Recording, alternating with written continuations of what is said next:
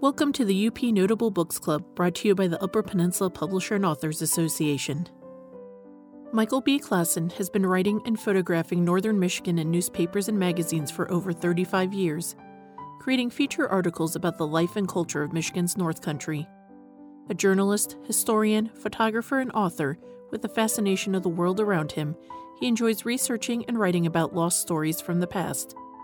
Currently, he is managing editor of the UP Reader and is a member of the board of directors for the Upper Peninsula Publisher and Authors Association. In 2020, Mikel won the Historical Society of Michigan's George Follo Award for Upper Peninsula History. Welcome, everybody. It's nice to see you. I am not going to make the entire meeting tonight because I have to pick up my son from Bible camp. But my mother's here and Victor's there. Hi, Mom. Victor's going to help kind of run the show in my absence. But we are here tonight to talk about Lake Superior Tales, written by Mikel B. Classen. Classen, am I saying it right? Classen, yeah. Yeah, and I just finished it. My book is still hot. So most of the time I read them so far in advance and then I forget. And I don't have that excuse this time. I just finished the book. So I want to talk to you about next month. It's a slightly larger book, so if you want to get started on it, don't be daunted though. It's like 400 pages, but it's very big print. And this is Susan Purvis's Go Find. Wow. So we'll be doing that next month, the second Thursday in August, which is going to be, let me check my handy dandy calendar right here on the computer, the 12th of August. So that'll be our next UP Notable book. And that finishes up year one. Then we're going to move into the year two selection after that. So before we turn it over to Mikel, does Victor have any news from Upper for us? Well, I'd just like to announce that we've completed now 4 out of 5 audiobooks for the UP Reader. So that's volumes 1, 3, 4, and 5 are all available on iTunes from Apple or audible.com. So if you don't have time to read a book, listen to it while you're exercising, cleaning your house, or driving to work. Okay. Yeah, that sounds good. I know here at the library, the UP readers go out a lot. They're requested a lot, and people really enjoy them. So those of you who are listening, has anyone read a UP reader yet? Well, there we go. Time to do it. There's your all homework. kinds of neat. They're really, yeah. Your library should have them. If they don't, ask them to purchase it. You can buy. Where can people buy the UP? I know Amazon, but can they get it at like Snowbound or any local places? There are a few. We've got it available places. at Island here in the Sioux. I know that. Okay.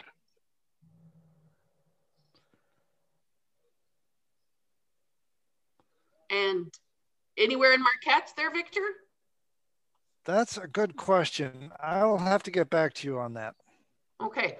But by all means, you know, I know like our library has all the volumes. There's 5 volumes and they're really neat. You know, they've got poetry, they've got essays. I think, Deborah, you've had, and Mikel both, you've had pieces in them before, correct? Yeah. Well, basically, we're the entire staff of the UP Reader. Yeah. That's okay. They're fun. I mean, Actually, this year I'll have 5 people on the jury. It's great. Lots of input into this one. Good. Yeah, I haven't read one cover to cover yet, but I've, glanced, because that's the worst part about being a librarian. I feel like I'm in Alcatraz. Like, all the books are in front of me, like San Francisco, but I have no time to read them. I can't get to them. I have to work. But anyways, the UP Reader, by all means, I think those of you listening should give that a shot because it is, and it's right even in the back of Lake Superior Tales. There's an advertisement for it in the back of my That's right. And we're accepting submissions for volume 6 right now. So if you have a short story or a funny tale from your childhood, you just have to join UPA and you can submit your work. Be in the next UP Reader. Thank you. Okay. Well, I guess without any further ado, it's nice to see everybody. Hi, Kay. Hi, Carolyn and Les. Hi, Margaret. The others I think I've said hi to, and those, some of you I can't see, but hello. And Michael, would you like to tell us a little bit about yourself and your book? Sure. Give him a hand. I've been writing about the UP since probably about 1983. I started out doing freelance journalism for magazines and newspapers, writing about just about anything I could find about the UP. And I was able to actually make a living as a freelance writer. And so I've always been able to write full time, which is difficult to do. But over the years, when I first started out, I picked up on the idea that there wasn't much being written in magazines and newspapers about the Upper Peninsula. Pretty much everything I picked up was devoid of anything north of Houghton Lake and Gaylord and, that kind of thing dealing with the state of Michigan. So I started sending stuff in, and I pretty much sold everything I wrote, just by virtue of the fact it was about the Upper Peninsula. I tried to, the big thing that I always made sure was that I gave them too much. So when it came to editing, I didn't care. It didn't make me feel like somebody was tearing apart my work or butchering it or anything like that. It was put out there for them to use however they felt they needed to use it. And so right off, I've kind of got past that bit of people being concerned about what what people take apart and take out. And then from what I was able to do was to take an article that I would write for someone and then tailor it to another type of magazine, and then tailor it to another type of magazine, sell it, say, locally, then rework the same article and sell it regionally, and such as start out doing something for the Mining Journal in Marquette, then sending it off to, say, Michigan Out of Doors, then sending it out to Midwest Out of Doors, and then to a national publication. Because kind of basically doing a self-syndication of myself, which worked really quite well. I started writing things about, going to DNR meetings, different things like that, really learning about the outdoors and what really the UP was all about. And it got me into a lot of different places and able to do a lot of different things that most people are unable, don't do, just simply because I stuck my nose into it and started writing about it. I was able to ride with the UP Mushers on the first two UP 200s, follow the whole thing around. I've been on a ship to Duluth on a U.S. frigate where they dropped a wreath off over where the Edmund Fitzgerald went down. So I ended up riding on a frigate from Sault Ste. Marie to Duluth, which was really a lot of fun, but also too, it was quite a unique experience. And being able to kayak with some guys from Lake Baikal in Russia who came over to create a sister ship relationship between Lake Superior and Lake Baikal. All those types of things were, have been over the years been able to do just because I've gone out writing. And I've always written about anything that would interest me, which, by virtue of the fact that I felt if it interested me, it probably interested someone else. And that's kind of where I went with a lot of that. So that's kind of been my background over the years, is doing freelance writing for, magazines and newspapers, doing things like the next book I'll be talking about, Points North, is the subject, is basically where I went to all these different places across the Upper Peninsula that weren't really well known, and did columns on them. And I had a column for years called Off the Beaten Path, but my former editor sold the name to Reader's Digest. So Reader's Digest was able to take the name off the beaten path and create a series of books, which of course I was really kind of upset with because I kind of wanted to do that myself. We ended up having to change the name of the column to Points North, which is where the book came from. But with all of dealing with Points North and that type of travel, got me into an awful lot of places where I was researching history and, every aspect of a place that I was at that I could get at. So because of all that research into different aspects of the Upper Peninsula and stuff like that, every once in a while, something really kind of absurd pops into your head, hence Lake Superior Tales. A lot of Lake Superior Tales are just moments of being out somewhere and just something really ridiculous occurring to me. And that's where an awful lot of these little tales came from. Yeah, Evelyn. Have you seen a UFO? You had a couple space encounter stories in here. And I just have to ask before have you seen aliens? I haven't seen aliens themselves. I have seen a lot of UFOs just by virtually camping out.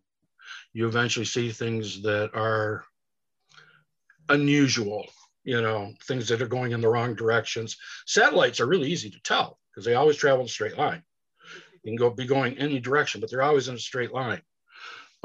Whereas if something turns and it's not blinking like a plane, you got a UFO.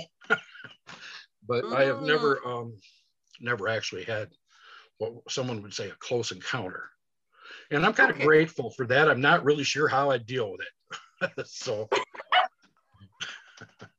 but yes, the story of the encounter that's in Lake Superior Tales, I wrote that a long time ago, just thinking about the idea of somebody being out there and running into an alien probe and the idea of what might happen with one of those. The other thing about it was when I started writing that story, I felt that if I wrote it in the past tense, it would assume that he got out of it. So the entire story was written in present tense. So it's kind of odd to start reading it until you get used to that style, that it is all entirely in the present tense. It's an unusual little piece of work, and I've had people react a lot of different ways over that story. So it's been kind of fun. I really, really like that. It's one of the more interesting tales that I think I came up with, just because of the fact that it kind of delves into the idea of the guy kind of being just trapped there and helpless as something tries to check out what he is. So one thing, Frank. What's your favorite tale of all of these tales? That's really hard to say, but I have got to go with, it's actually two of them, and they tie together. It's Bullet Shine Silver in the Moonlight and The Wreck of the Marie Jenny. I was going to guess the second one. What's that? I was going to guess the Marie Jenny. Well, the Marie Jenny Yeah. The Marie Jenny was actually an afterthought. I wrote Bullet Shine Silver in the Moonlight when I was living in Grand Marais, and Bullet Shine Silver in the Moonlight has a lot of Grand Marais residents in it. There are Tess, the character of her, is actually Bessie Capagrosa from the Superior Hotel. And the Indian is a friend of mine by the name of Ed Potter. And the Finn is from Marquette. And he is exactly the way he is in the book. So the bartender is a conglomeration of two people in Grand Marais who work the Silver Dollar or the Superior Dunes there at the bar. So it, like I say, it's a collection of things. And when I wrote Bullet Shine Silver, they found gold on a wreck off from Osaba Point.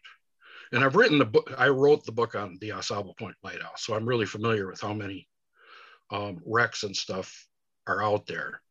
And so when I started writing Bullet Shine Silver, I started thinking about where that wreck came from and where the origin of it was. And so that's kind of as an afterthought to Bullet Shine Silver, I ended up writing this prequel, which was The Wreck of the Marie Jenny.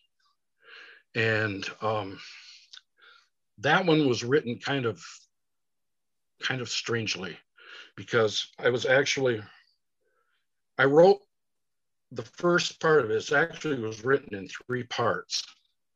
And I wrote the first part of it and published it, and I had absolutely no idea what the second and third part were going to be yet. And I ended up the next month had part 2, and then the next month part 3, but it was being published originally while it was being written simultaneously. So that was kind of a strange experience for me to try and do something like that, was to publish a book or publish a story literally on the fly. It was kind of fun. So, but yeah, I think The Wreck has probably been the most popular of the stories in there. I originally released it as an ebook by itself for 99 cents, and it sold actually quite well as a Kindle 99-cent ebook. So I knew it was a good, viable story. And so, but that's kind of that. Some of the other stories in there, The Death Trip is a true story. It is actually not fiction. I published it. What's that? That's my favorite story, The Death Trip. The Death Trip? Yeah. That is a true story. That actually happened to us in the Porkies while we were out there hiking. The only thing that may not be quite accurate is some of the dialogue. But the actual story itself, the rescue in the river, all that actually happened to us on a backpacking trip. And of course, the wonderful UP weatherman always getting it right. So that was it's kind of one of those things, you can always count on up here.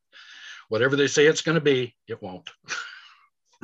So, but that was I've had a lot of people ask me if the Death Trip was a true story or not. It actually is. It's the only one in there that is actually a true story from start to finish. The rest of them are definitely fiction. Things like Moby Pike and Close Encounters of the Third Kind, of the Deer Blind Kind, that those were things I did a few years ago. Just like I said, every once in a while, something really stupid will occur to you. And that was one of them. I really got a kick out of writing both of those. But they just kind of occur to you. And once you're off and running with it, that's where you end up. So, but also, one of my favorite stories in here, is my most recent story, which is The Cave of Gold. I wrote that while I was stranded in a cabin in the Porcupine Mountains during a rainstorm for 4 days. It was written in about 36 hours. I started out thinking about hiking along a trail and finding a dead guy leaning against a tree. And that was where that whole thing kind of started. And I'm currently doing research on, from a historical standpoint, of the idea in Cave of Gold. There's a thing that in there of the stockades. And these are true. They existed. They're throughout the UP. I've located 5 of them so far. And so that whole story of them going in and having the women at the stockade and stuff like that is absolutely true to UP history. There was one in Noggin. There was one in Ewan. There was one in Florence, which is right on the border of the UP. There was one just south of Fayette in a place called Sac Bay. And there was one in Seney. Of course, there would be one in Seney, but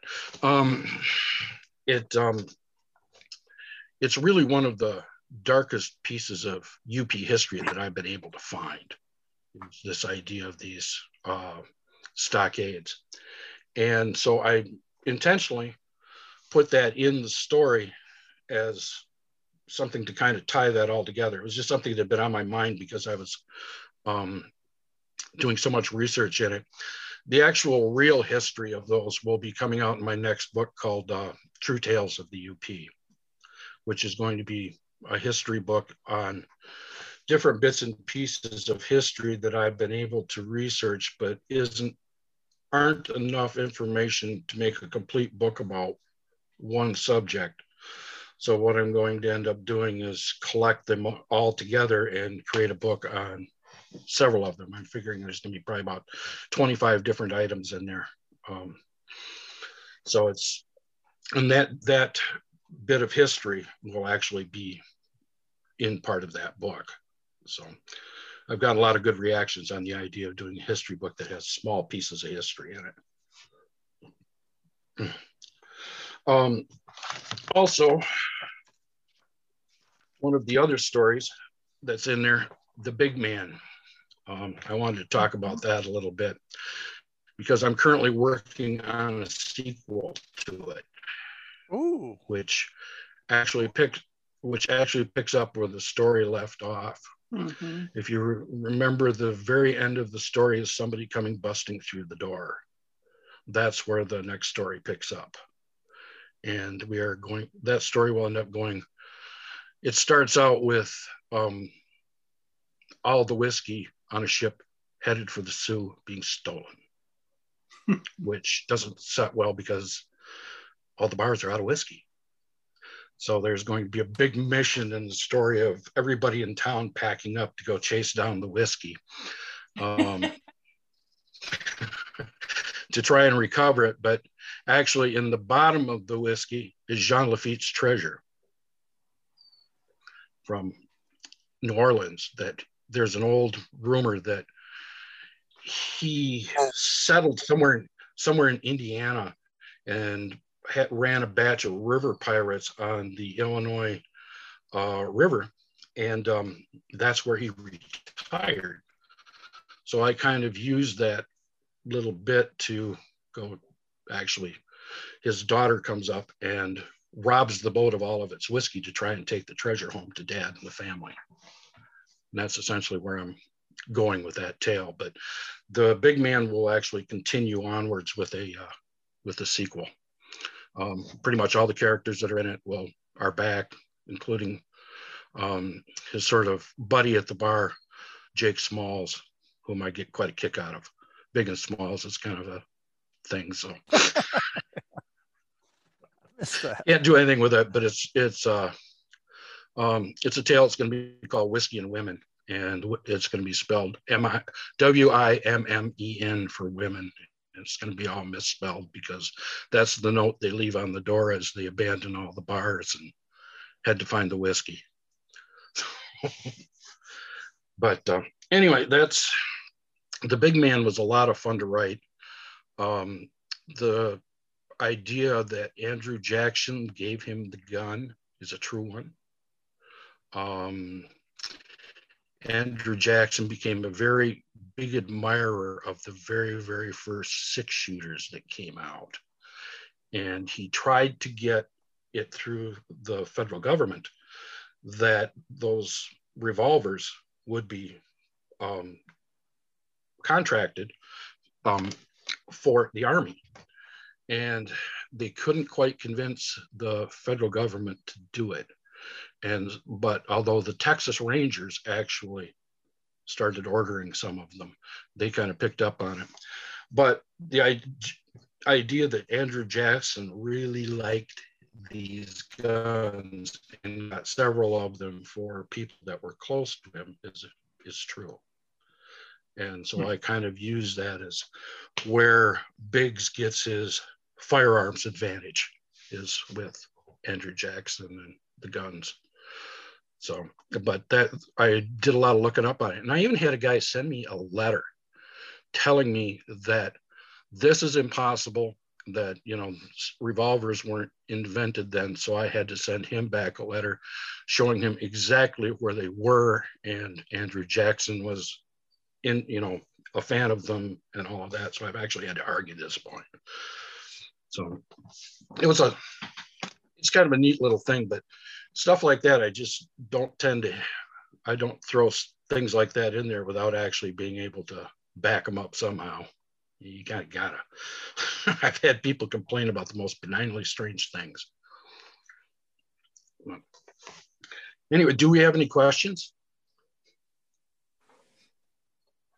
Michael, what's your favorite period in UP history to write about? Is it that around Andrew Jackson time or later?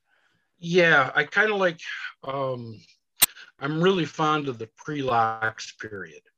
When you go back to the voyageurs and the natives and all of those types of eras, you can do a lot with them, particularly with the fact that, you know, you have more legends that you can play with, more of that type of story that hasn't been, you know, that really hasn't been established. And one of the things that I've always kind of felt is, particularly over here, is there's an awful lot of focus on the Locks era. And we tend to forget that there was 200 years before that going on here. Yeah. And I really enjoy doing the research on that time period because it's just kind of fascinating. Voyageurs and, you know, guys who can paddle from one end of the UP to the other in a day and a half kind of fascinates me. I mean, that's like, I'm a paddler. I know what kind of work that takes. It's, you know, that's a lot of fun stuff. And I really get quite a kick out of that, but also too, you know, the different native lore that you can come up with. The idea that you had to really be so incredibly hardy to be able to survive here. You know, I mean, you have to be hardy to survive here now, let alone you do. I mean, you know, sticking out a winter or, you know, trying to do any type of sports and things like that. When you get outside and you spend time, you realize exactly how rough some things were around here. I've stayed in some of the most remote wilderness areas that we still have here. And you learn real quickly that you can be awfully inept real quick about whatever is going on, whether it's weather or, you know, getting lost in the woods.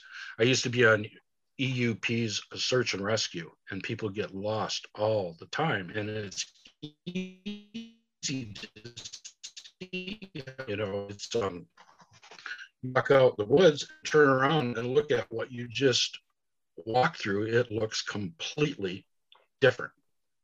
And there are a lot of times that you have a tough time navigating around up here even today. So you know, when you start looking back on those old days and how absolutely, you know, rough they were, I collect old history books. I recently posted on my blog an account of the first early days with Peter White, and some of the stories he talks about now, and he has this thing in there where he got lost. And he talks about how easily it was for him to get lost in the snow over by Baraga and Lance as he was coming out of the Keweenaw. It's, you know, the life here was incredibly brutal. You know, we all hear about what it was like to try and settle the West. This was just as extreme or much more. And for the longest time, this was the West. And a lot of people don't realize that either. We were the original Northwest territories here. Before the opening of the Western United States, this area. There's a thing called the Northwest Pact that, that's what it includes, is Michigan, Wisconsin, and Minnesota.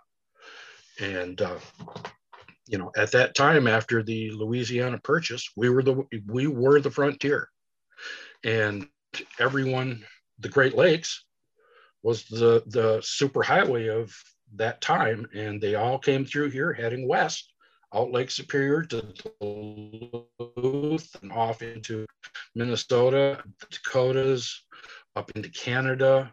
It was a huge migration. One of the neat things about being a historian is that in the local papers here, they had a thing called comings and goings in the paper, which would list every person that got on and off a ship in the Sioux, which is literally virtually anyone who would have gone into Lake Superior Basin, because everybody has to go through here. We were like the Independence, Missouri of the Great Lakes, because that's basically it. You'd come here and you'd head west. And so it's, it has a lot of incredibly intriguing stories here, not just historically, but certainly with your own imagination as well. The place is full of it. It's one of the things I've always felt, that more people should be writing this type of fiction about the Upper Peninsula, because we are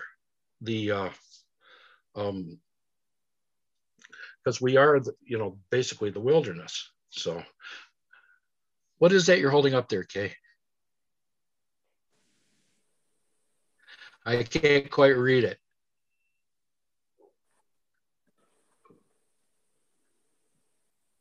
I love the Death Trip. They were hardy. Yeah, they were. Yeah, it was a real eye-opening experience, trust me. But that's, I've always felt that the Upper Peninsula is highly underrated for the type of stories and whatnot that we have, and very few people write about them. We're starting to see a little bit more of that, over the last few years. But people will write history, but they don't look at it as a base for good fiction, and we really need to change that. And I've always felt that we've needed to change that, because we do have such wonderful stories. We look, you look at the Michilimackinac area, you look at, coming up the St. Mary's to the Sioux. The Sioux is one of the oldest cities in the United States. And we have a history that goes back to, pre-colonial, or back to the colonial days, to the, easily to the 1600s for the for European influence, and close to 10,000 years for Native American influence, just in this one spot. And this is one of the few places in the Upper Peninsula that the Native Americans would stay through the winter, because of the fact that the rapids here were open and they were able to go fishing and still do their functions for food and such. Unlike the rest of the Upper Peninsula, the tribes that were like over by Negaunee and Marquette, Munising, all of that would migrate to Lake Michigan annually. There was a thing called the Grand Island Bay to Knock Trail, which we still to this day, the DNR keeps up for travel. Yeah. They migrated seasonally back and forth. So they had no permanent home on Lake Superior, and I don't blame them. It makes perfect sense to me. Having lived in Grand Marais for 10 years and realize exactly how brutal that lake is, it just shows they were a lot smarter than I was. So I really have been trying to encourage the idea. I'm really happy to see more authors use the UP as a basis for fictions, such as Karen Dion doing her books. Steve Hamilton's been doing it for a long time. Joe Haywood's got one of my favorite series with his Woodcop series. But that's, that's kind of what I'm talking about, is where you take all this. You could do and I've thought about this a couple of times, except it's such a massive project. You could really do a very nice James Michener style story on the St. Mary's River running between Mackinac Island and Sault Ste. Marie. It would, you could dig into that to a point to where you could have just an amazing story all the way up till now. And you could do that anywhere in the UP, but particularly through that section, it goes so old and so long that you could have a mega series out of that, just by trying to reenact that history. So I find, I've found the UP really a fascinating place for possibilities for fiction and short stories and novels and all that sort of thing. So anything else we can talk about here? Any other questions? Well, this is not a question really, but I noticed in your book that you have the Peter White special lemonade punch recipe. And yeah. And I also read something just last week. I think it was the book about the trial of Theodore Roosevelt that was held in Marquette. And I think I wrote that book. Well, that was really, really interesting because I just finished a book on Teddy Roosevelt, and but I noticed this recipe was in there also. And my question kind of is it just out in the public domain or? No. Well, yeah, it's out in the public domain. I've taken it. I can actually show you this here. This is a book called The Honorable Peter White. Oh. It's a biography of Peter White. It was written about 1900. And this is a first edition copy of it. Wow. And it has just a ton of information in it about the Upper Peninsula, particularly in the footnotes. The footnotes of the book have very, very little to do with Peter White, just for the record. It's just random, strange history out of nowhere. If you pick up later editions, it has all been wiped out. It does not exist. In this book is the recipe for the Peter White punch. Is that where the original recipe for it from there? Yes. That's where that comes from. And the reason it's in the Teddy Roosevelt book is because George Shiras was the son-in-law of Peter White.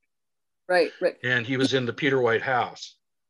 And so I spent a little time talking about that, the idea that that's where it was, because originally when in Marquette, when the Roosevelt trial was written about, it was said that he stayed in Fred Reed's home's Superior Heartland. He talks about the trial a little bit. And he has the place that he stayed wrong.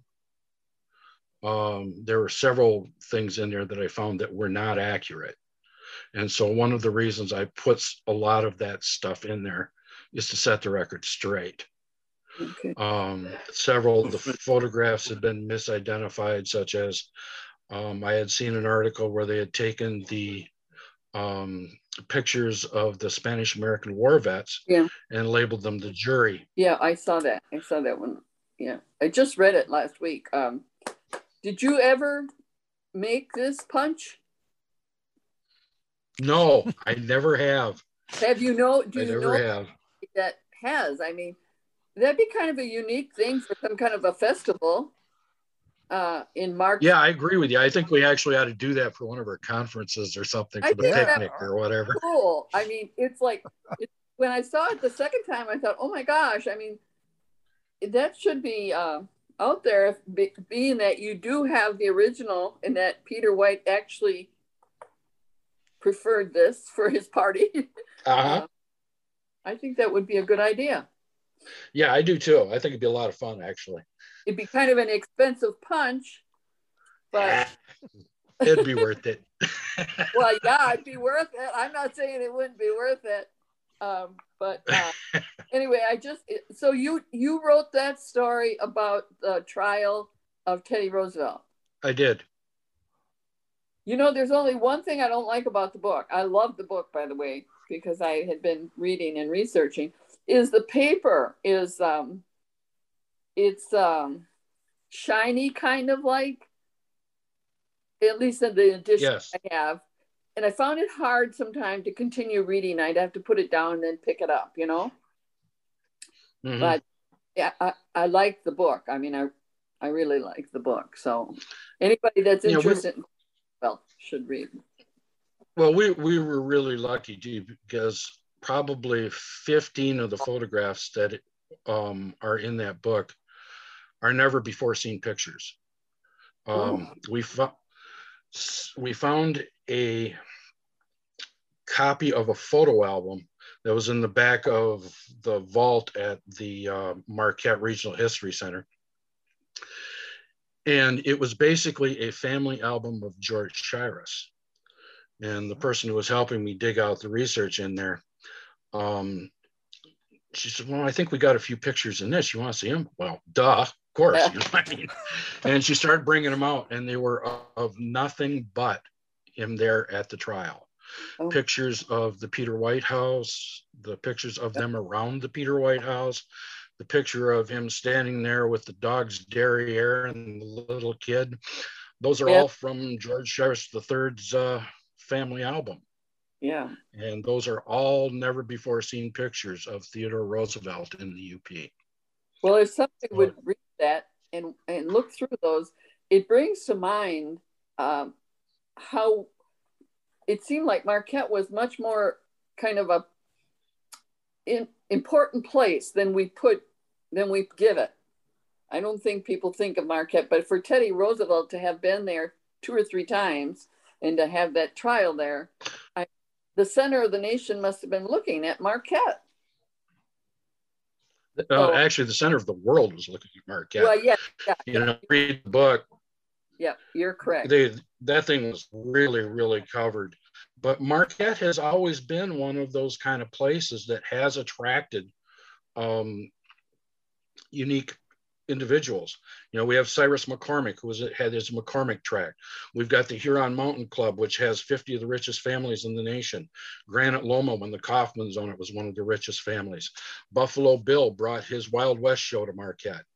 There are a ton of things about that town that I think are underestimated a long way. And again, it's another one of those things where it kind of gets lost to the past that, you know, this was that active of an area here, and that, you know, it was that well known and people of note were spending a lot of time here. Now, there was a thing years ago that the Historical Society in Marquette used to reiterate, and I have no idea why, because they had no evidence of this, that the Northland Hotel, which is what we now call the Landmark, it was almost brought down by the wrecking ball. But years ago, the Marquette Historical Society said that they felt that Lincoln's widow came here to recuperate from the assassination. There is no evidence of that anywhere, including in Washington documents and that sort of thing. But I still kind of wonder, you know, because they were throwing that out there for a long time. But again, there's no real evidence of it anywhere. It would have been something she would have kept secret. It was something that they would have kept quiet. But at the same time, again, there's no documentation anywhere that says she did. But it's always been a story around there that she had. And so, you know, kind of take those things with a grain of salt, but at the same time, you just never know. But like I said, Marquette, once it was established, you know, kind of between it and Calumet, those were the 2 most active towns on Lake Superior, other than the Sioux. And the Sioux had to be, just be by virtue of the fact that we have all the ships going through, you know, historically forever. And so, but, you know, Sault Ste. Marie itself Teddy Roosevelt spent time here. Of course, we had Chase Osborne here, who was, Michigan's governor, the only governor ever from the UP. There are a lot of things about the Upper Peninsula that, the wealthy and well-to-do have always played here. They've always had their fun here. They've come up. I still can picture Cyrus McCormick going back to the McCormick Wilderness Tract with a whole entourage of I almost have the image of an African safari heading back into the wilderness, of all of them heading back to his cabins and his lake back there and whatnot. And I think they had like 10 log cabins on that lake there in the Wilderness Tract. And the reason that he built that was because of the fact they wouldn't let him into the Huron Mountain Club. Same thing with Kaufman and Granite Loma. They wouldn't let him into the Huron Mountain Club. Kaufman was Jewish. So he was a no-no right from the start. Well, one of the things I think about that whole thing is that I think we do a real injustice to our young people, because I was born, raised in the UP, and I never had any UP history in school and never heard about any of this stuff. And you would think that we'd have one grade or something where we would tell some of this stuff to our kids. It just... That would be, I would think so too. Local history is one of the things that is so overlooked everywhere in my mind. Yes, yes. We very, very rarely think of our own hometowns as historic, or the things that people in our town did as being notable, when it is everything. You start really digging into it. Everybody's lives had adventures and tales and things like that evolved into the history that we have as a whole. Deb, you wanted to say something? Debbie? Yeah, I was going to say, I think there's more emphasis. I think there is now more emphasis on UP history in the schools than there used to be. I mean, I remember growing up, there was nothing except what your parents told you. Yes. And but now I've lost count of the number of UP and Copper Country schools that use my book Living on Sisu every year in class. Mm-hmm. So I think there's more now than there used to be. But yeah, it's still pretty lacking. Yes. Well, I think it's taken certainly taken a long time to even come to a small amount of that realization. I mean, most of us realize that certainly that this region is historic because of the Great Lakes, the lighthouses, the shipwrecks, the mining, all of that type of thing, but it's still not looked at as the center of importance that it really was. And I think that's something that really needs to change. And then the only way it's going to do it is for people like us. Now you just published, your Superior Tapestry, which gets out there in front of people a little bit more of the UP history too. And, I'm doing, I've been doing the same thing. The more that gets out there and gets in front of people, the more people start to realize that, the UP really is that center that it used to, of historical importance that it used to be. Now, it from time to time, the people will come up to me and often ask me, why the UP? And it's just, look around. Everywhere you step up here, there's a ghost town, there's an abandoned mine, there's something. There's a shipwreck along the shore. There's the place that's littered with history, literally. It's kind of neat. And, once you start asking those questions and start digging out those tales, you really can find something. All those years that I, was freelancing and stuff, the reason I was able to do that is no one was focusing on the UP. I wasn't that great a writer. When I first started out, I stunk. I'd always go back to what the editor took out of my stuff and tried to learn from that as to what I should have done and what I shouldn't have done. And, it takes time to evolve that. But the subject matter was important enough that people felt that they would work with it, which is where, you know, I was able to actually, you know, palaver into a real writing career. And, you know, I've always felt that the UP itself is the commodity.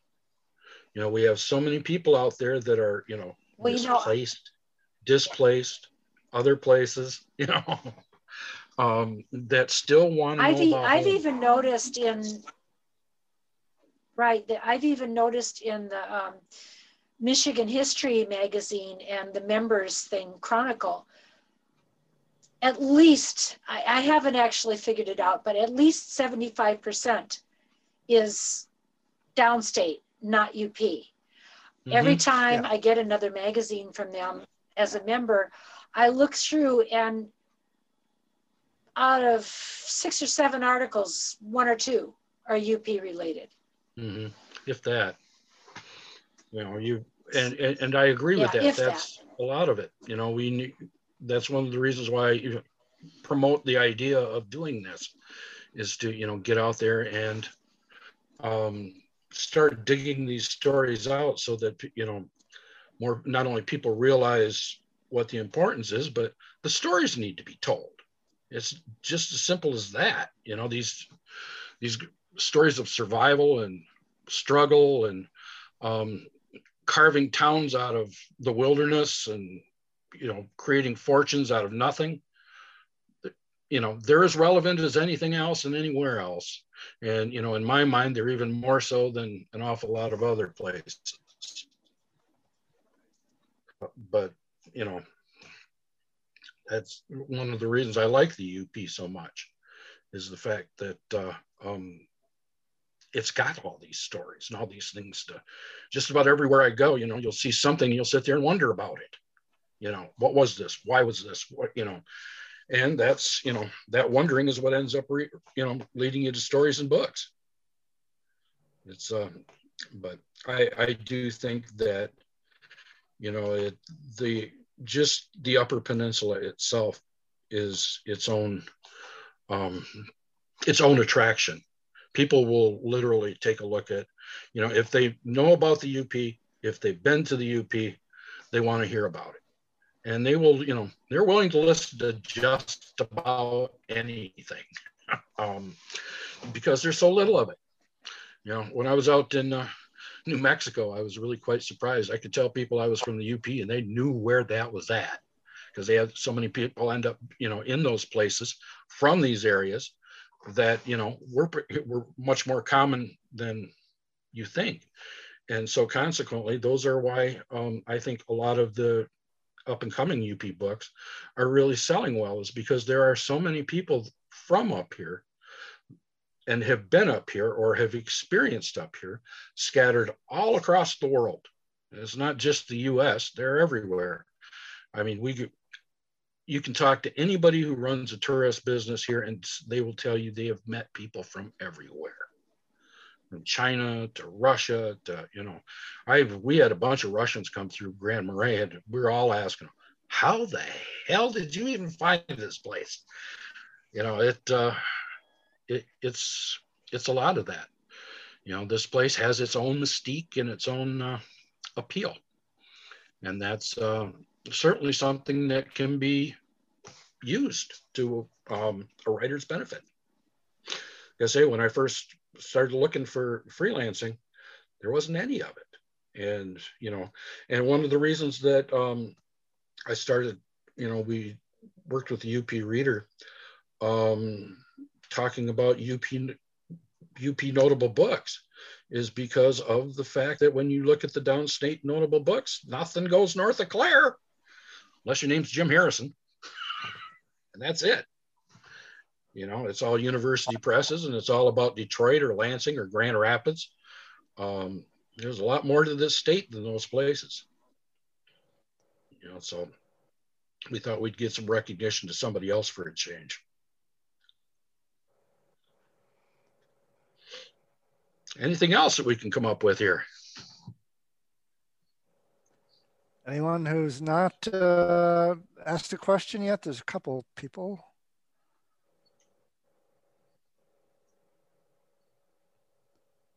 Ah, Oh, yeah. Evelyn's- Oh, Mike, hi. I Hi. lost my video here. So, hi, nice seeing you again. This was really interesting. I'm impressed with your knowledge of UP history. And I love the UP. I love it here. And it's everything you've said is an inspiration. Well, thank you. I appreciate that. I know Evelyn, Yeah. Hi, Mom. before Evelyn left, she said I was supposed to ask you about Florence. But I think you kind of mentioned it when you were, talking about this new book you're coming up with. Right. That was the whole thing about the stockades. Yes. Her and I sat down and had quite a conversation about that when I was in Crystal Falls. Okay. We were talking about the idea of those being out there and trying to historically hunt them down, which has not been easy. One of the things you'll find out about doing history in the UP is that a lot of things are buried on purpose. Like you can't get a single person in the Sioux here to admit that most of the families here made their money selling booze across the river to Canada or bringing booze across during Prohibition. They will not admit that. Or there are a lot of families that started with grandmas that were working ladies in the local bordellos, and every town had dozens of them. I don't care where you are; they were everywhere, and rarely does any community admit to any of that. So it makes it really hard to dig out the truth, to find out these stories. And that one about the ladies being kidnapped into the stockades. They used to go down to the farms in Illinois and Indiana, and they would steal women off from the farms, as well as they'd steal natives off from the reservation. And they would put them in these stockades, and then they would proceed to torture and break them in the most horrendous ways. I mean, just frightening stuff that they would do to these ladies to get them to prostitute. And it's really one of the darkest pieces of UP history I've come across. And the group that started it, one of the people that were basically in charge of it, was a preacher and his daughter. The daughter was the one who really ran a lot of the bordellos. And it is said that they had a range of 500 miles in every direction. Oh. So these things were all over. And since I've been able to confirm more than one of them from a couple of sources, including Chase S. Osborne, he writes about the one that's in Florence in his book, The Iron Hunter. If you read the first chapter of The Iron Hunter, it'll take you into one. And it is really, it's mind-blowing to read it. And his credibility in my mind, the fact that he was governor, head of the news, started our newspapers here, our banks, all of that, I feel he has a considerable amount of credibility in this story. And so that's really, reading that story is what made me take off looking for these. He gives names, he gives places, he gives some dates. So I've been trying to correlate what Osborne said to finding what these, where and what these stockades were exactly. And it's going to be a rather interesting ordeal. I think I've got my last link, which is over in Ontonagon. I was over the Historical Society there, and they have sent all of their paperwork and stuff to Houghton because it all got moldy during the COVID pandemic. So they're trying to get that material cleaned up before they lose it. Which I feel, that's kind of sad. But I won't be able to get into finishing that end of the research until I think the end of July. So, but I am kind of, I am really digging that out because it did shock me so much that was going on. I never really thought, I knew there were, there had been bordellos and things like that, but I didn't realize that they had gone to the point basically kidnapping them and turning them into prostitute prisons. So it's a very bizarre idea to me. Is this going to be just one? Sadly, there's plenty of that going on today. I know that. There's it relates to the lost of the Native women going on today. Yeah. Mm-hmm. So your new book that's coming out, do you have any idea when that's going to come out, or is it, and this is just going to be a part of it, or? This will be a part of it. Okay. There will actually be about 20 to 25 different things in there that I've worked on over the years. Pirates. I have 2 pirates that are going to be in there. I have a story on how they tried to build the Huron Mountain Railroad from Champion to Huron Bay. And the train ran once and flew off the track, and that was the end of it after about $5 million. And I think there's probably 10 to 15,000 people died of typhoid making it. Wow. It's really quite a wild story. I also have a story on some of the lost gold mines north of Marquette that's going to be in there. All sorts of different little, like I say, little things that really, I couldn't find enough information to make an individual book about, so I'm just going to make a book about all the little bits and pieces into one. Yeah. So, and I'm hoping to have this done as soon as I'm done, as soon as Aunt Noggin gets their stuff back. Okay. There's 3 stories in there that I'm working on. I need the information from Aunt Noggin. But I did stop over there. At least the Historical Society actually survived the pandemic. There are several that didn't, and it's been really, really hard to try and locate any type of information from some of these smaller historical societies. A lot of them have shut their doors for good, which is really, really too bad. It'll make it hard to do, not only hard to do research, but also to, little community historical societies are kind of, in my mind, lifeblood of guys like me. So I'm really kind of sad to see a lot of that happening. Oh. Well, I think we'll So support your local historical societies.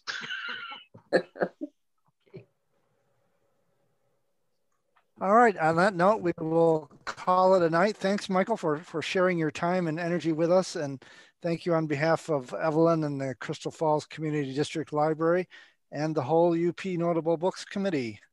And we look forward to seeing everything that you're going to write real soon. Yeah, I know you are. It won't be long. For anybody who doesn't know, I'm his publisher. So that's my publisher. Oh. So. You've been watching the UP Notable Books Club, brought to you by the Upper Peninsula Publisher and Authors Association. To join or for more information, please visit us at www.upa.org or www.upnotable.com.